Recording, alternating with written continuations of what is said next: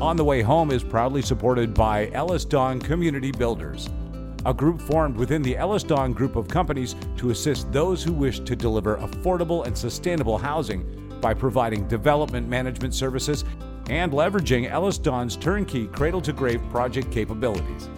We incorporate all that a world-leading development, construction, and building services company has to offer to provide innovative and sustainable developments that connect and energize communities.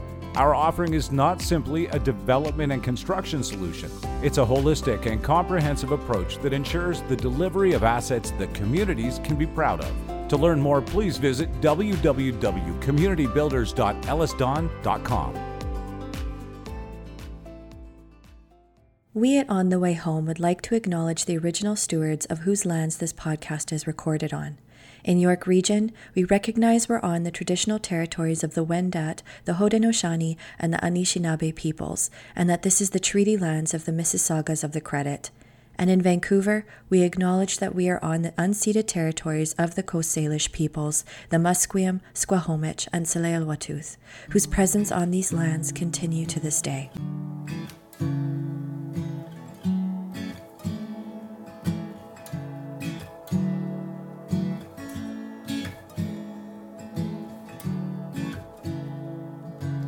Welcome to another episode of On the Way Home. I am one of your hosts, Michael Braithwaite from Blue Door. And as always, wait a second. No, not as always. I'm joined by a new host today, one of our awesome co-hosts that jumps in whenever we need her, Meg Shanks Marshall. Meg from Blue Door, how are you doing? Hi, Michael. I'm so excited to be here. Thank you for allowing me to step in. Well, thank you to Stefania. But I'm super excited to talk to Justine today about her research. Really excited to have another opportunity to co-host. So thank you for having me.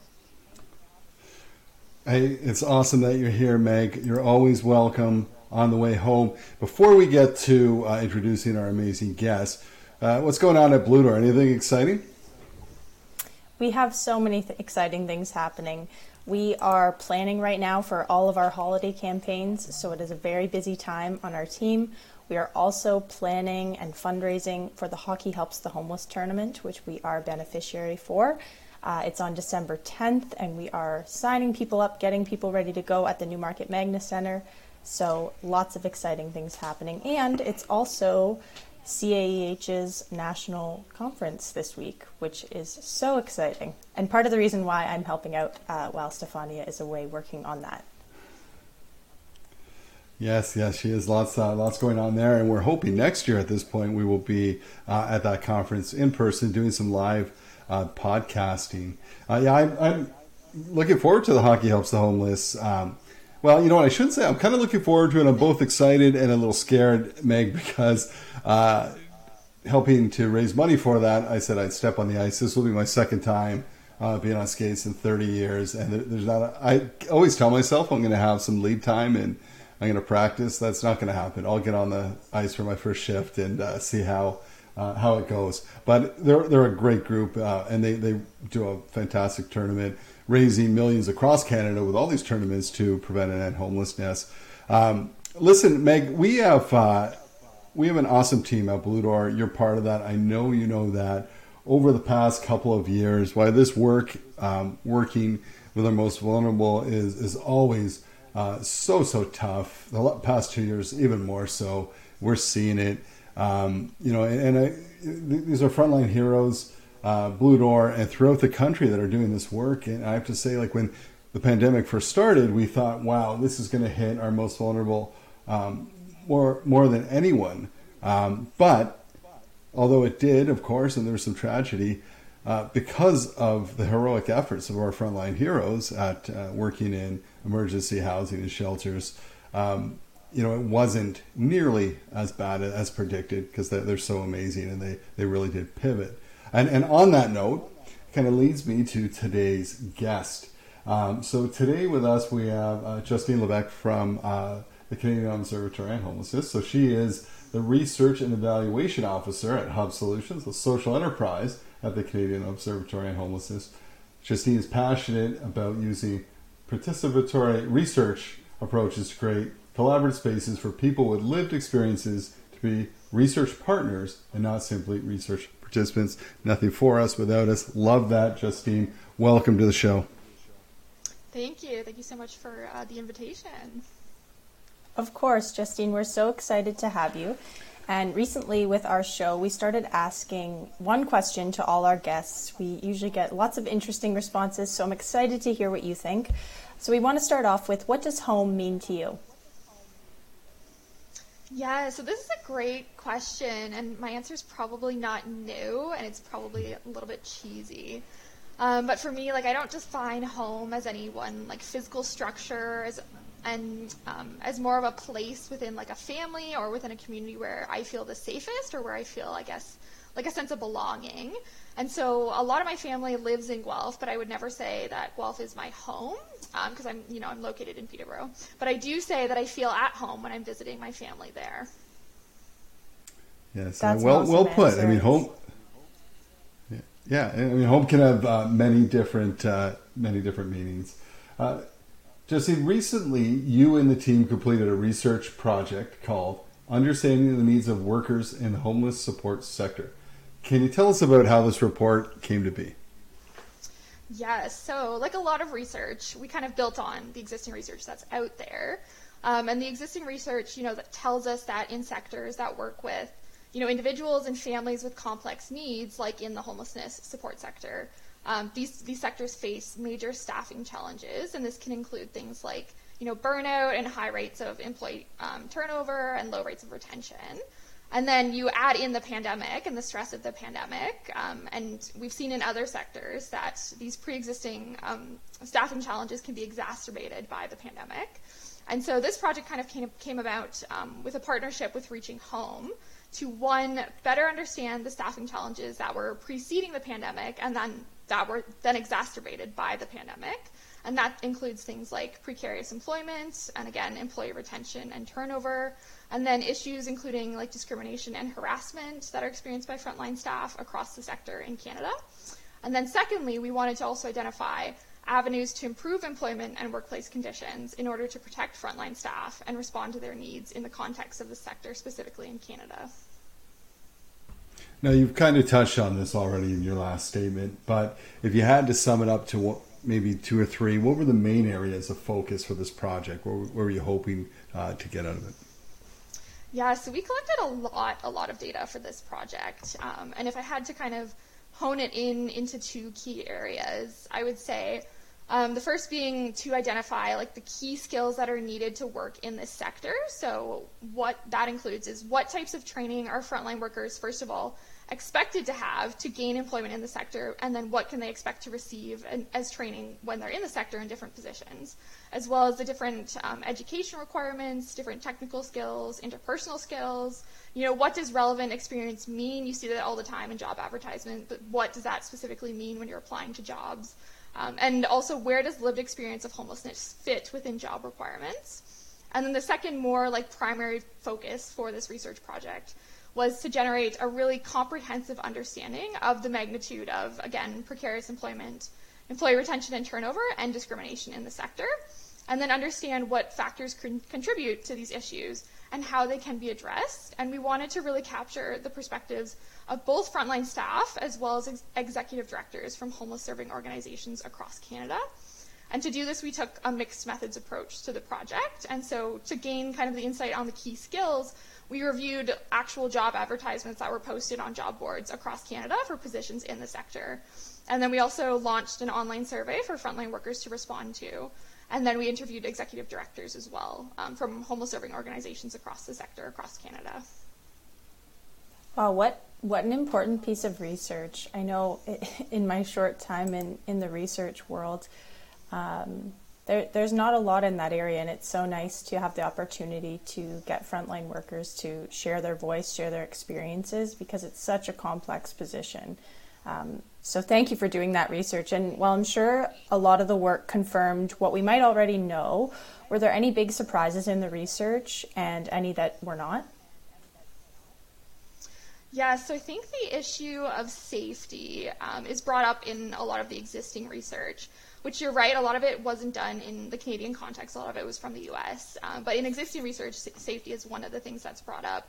And in our research, 100% of the interview participants, so every executive director we interviewed, discussed safety as an ongoing issue outside of the context of the pandemic, and I'll get into the safety during the pandemic as well. But outside of the context of the pandemic, safety is an issue. And our participants gave examples of things like, clients bringing weapons into the shelter, so things like guns and knives, and staff having to respond to that situation, as well as responding to clients who are in mental health crises who could become aggressive or violent.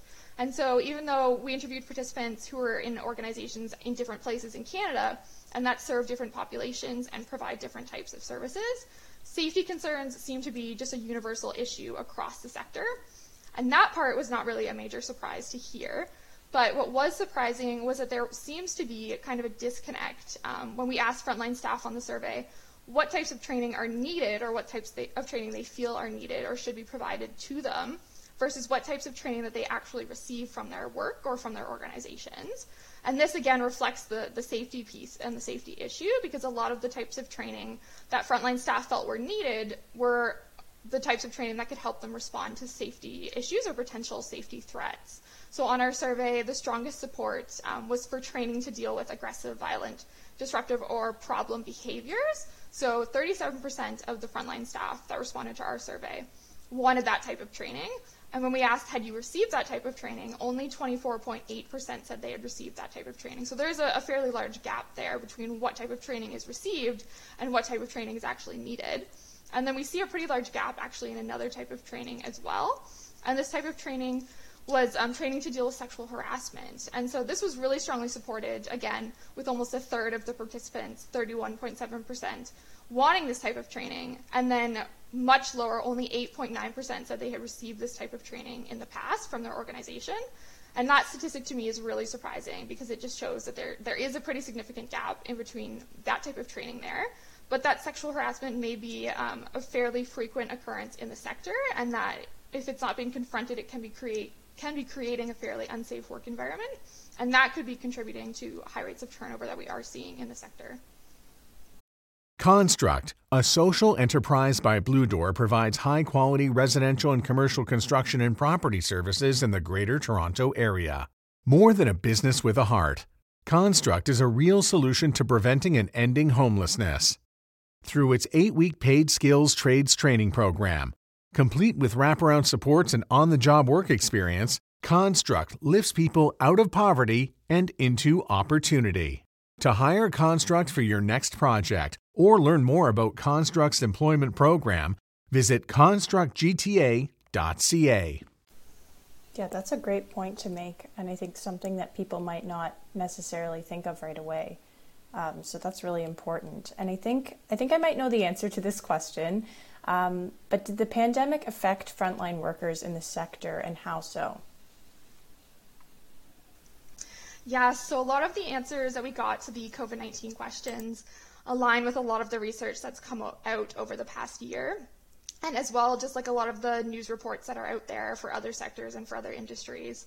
And so on our survey, we heard specifically that 51% of frontline staff were working more hours during the pandemic.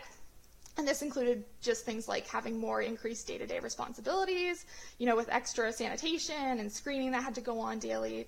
And then with new facilities needed to be opened up for, say, shelter residents who needed to isolate or quarantine if they tested positive for COVID-19, making more shelter space available when you need to have, 6 feet distance between shelter beds and things like that, and placing additional responsibilities on existing staff. But then, again, you might expect that frontline workers in this sector would be considered essential workers and would receive the same pandemic pay as other essential workers like healthcare workers. But on our survey, we found that just under half, so 49% of frontline workers said that they had received pandemic pay. So almost half of the workers, just over half of the workers, had not received any type of pandemic pay. And this survey was released in April 2021, so it was about a year into the pandemic, and they hadn't received any type of pandemic pay, which is very surprising. So you have a combination of frontline staff working more hours in environments where they are at a much higher risk to contract COVID-19, and yet they're not being compensated to align with the reality of work that they're doing during the pandemic, right? And then, as I mentioned, before, the safety piece, right? During the pandemic was a major concern, and this specifically was related to a lack of personal protective equipment and a lack of training to ensure like workplace safety. So we heard that about a third, 32.6% of survey respondents did not have PPE readily available to them in their jobs. And this is a year into the pandemic. And then only about half had received some type of COVID-19 related training in the past 12 months. And so, in some cases, staff are working in, the temporary isolation hotels that are created, to purposely house shelter residents with COVID-19 or who were close contacts of positive cases. And they're working there without the adequate physical resources or the skills to protect their own health or protect the health of their clients and service users. And so we heard from, executive directors in the interviews that staff were really, really concerned about their own personal safety and contracting COVID-19 themselves, but also concerned about bringing it home to their families, right? And then a third piece, there's so much COVID information that I could give you from this research, but a third piece with that is the mental strain. So this was described a lot during the interviews. And we had quite a few examples from the executive directors about frontline workers bringing different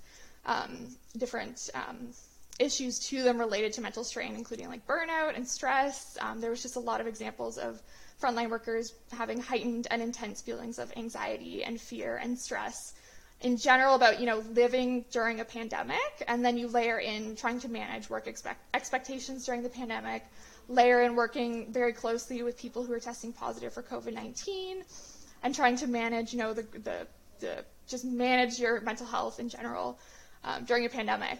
And then we did have some examples of how executive directors tried to manage the mental health supports for their staff, and they were doing some great things. Some of the executive directors said that they brought some counselors on site for staff to access if they needed at work, so they didn't have to do that outside of work. But really, frontline workers are just feeling the impacts of COVID-19 at work, and these impacts are really like seeping into their home lives as well. So it's really difficult to maintain kind of like that work-life balance that you're hearing is really important to do, but they're really not being able to do that at this point. And it's been ongoing and just a really difficult time to cope mentally really over the past year and a half. Now, you've done a similar survey, or you did a similar survey recently with caregivers to seniors, right at the beginning of the pandemic. And this one was more a year in. Can you talk about any similarities you saw as well, maybe some of the differences? Yes, so this is really interesting for me because there's a lot of parallels that you can draw between these two studies. And the caregiver research we wrapped up in December 2020. And so in both these projects, you have a vulnerable population, right? So you have, in one case, the frail older adults, and then in the other case, you have people experiencing homelessness. And then you also have a population of frontline workers. So in the caregiver research, we had the formal caregivers specifically in the home care sector. And then in this research, you have the service providers in the homelessness sector.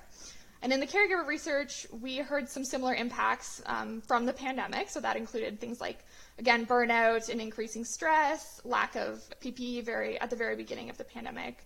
And then again, in some cases, they were feeling like they were not being adequately compensated for the work they're doing, especially some positions like PSWs compared to other positions in the home care sector, feeling like they weren't adequately compensated.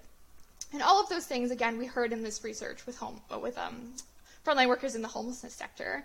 But there was one major theme that came out in the interviews, especially with the executive directors from homeless serving organizations.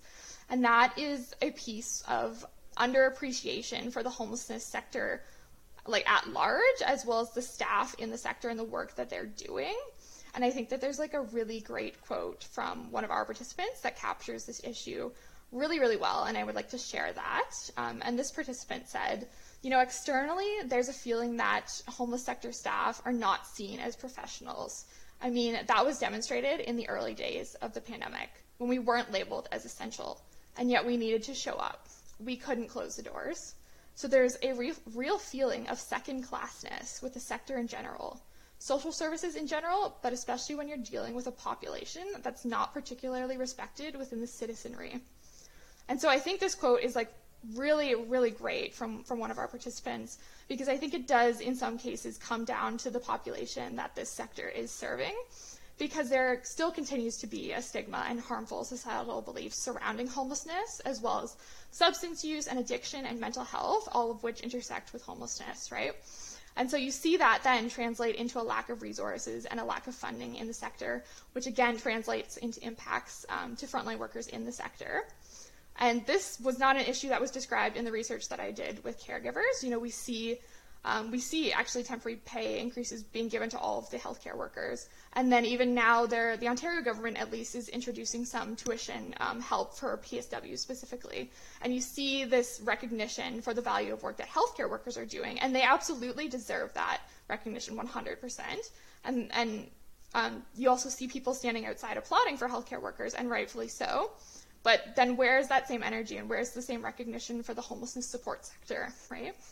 So definitely that's a very key major difference between those two projects. Now, can I ask you, what are your hopes for this research? Where do you hope it leads? You put it out there, and of course, you know, I know whenever you do this hard work, you don't want it to sit on a shelf. What are your hopes for it? And even more importantly, where can people take a look at the full report? I think there's kind of two pieces to that. I think there's more research that definitely needs to be done. And with like a piece, with this discrimination and harassment piece, I think our research just barely scratched the surface on that issue. And I think more research definitely needs to be done that specifically involves more staff who identify as Black and Indigenous and other people of color, as well as staff who identify as LGBTQ2S+. And specifically involves those staff, right? So I think more research needs to be done there to identify, you know, what that issue looks like and how that could be meaningfully addressed by organizations in the sector. So I think that was kind of a limitation in our study, is we didn't get too in depth or in depth enough in that specific issue. So whether or not we continue to do research like that, or other researchers out there can take on, you know, build on what we've already set a foundation for, that would be great. And then we also created kind of like a set of 7 core trainings that frontline staff should have in, you know, any position that they have in the sector. And that's something that I think organizations can take. And one of the things, there's a caveat to that, because we heard this again and again and again from organizations, is you need to have the funding to be able to offer these trainings, of course. So granted, they need the funding, but if there is the funding available, there's 7 key trainings that should be offered to all frontline staff, and that includes first aid and CPR, nonviolent crisis intervention, principles of harm reduction.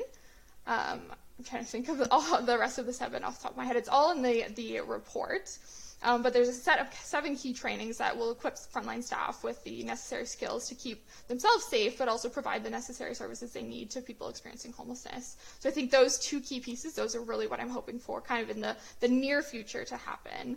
And the full report, again, can be found at the Homeless Hub website, and then it can be shared on any of our Homeless Hub social media, so Facebook, LinkedIn, Twitter, Instagram. Awesome. Well, thank you so much, Justine. It was so interesting to hear more about this research project, and just hearing about especially those different resources for all the organizations to use. It's so important. And so thank you so much for joining us on the show today. It was a pleasure talking to you, and we will definitely go to the Homeless Hub, check out those resources, and encourage our listeners to do the same. So thank you. Thank you. Well, Meg, this one hits really close to home, of course, because, you know, we've witnessed, both of us have been witness to the heroics of the frontline staff, but to know what the needs are, how they're feeling, to have this kind of research is great for us to take action and take some real action and have some resources to attach to it around training. So, listen, if you work in this sector, if you're executive director or a manager, go to homelesshub.ca, check this out, check out this report, share it widely. We can be better as a sector. We need to support these frontline heroes. You're so right, Michael. It was so great to join in this conversation. Such an important discussion to have, and to continue supporting our frontline staff who continually do life-saving work every day. Yeah, that's right. I mean, there's a light at the end of the tunnel. We are not through this yet, but lessons learned. This was hard work before the pandemic. It's not just pandemic related, but the pandemic sure made things a lot more difficult, a lot more challenging. Listen, another great guest here on the Way Home. There's one every week. Listen to them every week. Share it widely. This is how change happens through awareness and education. We'll see you next time, Meg, on the way home.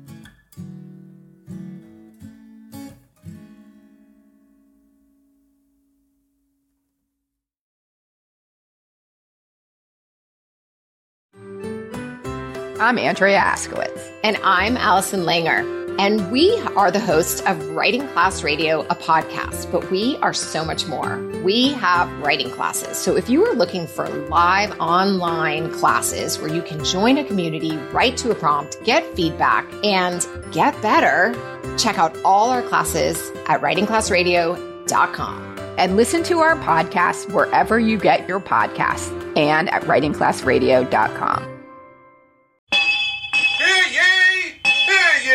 Produced by Crier Media and distributed by the Sound Off Media Company.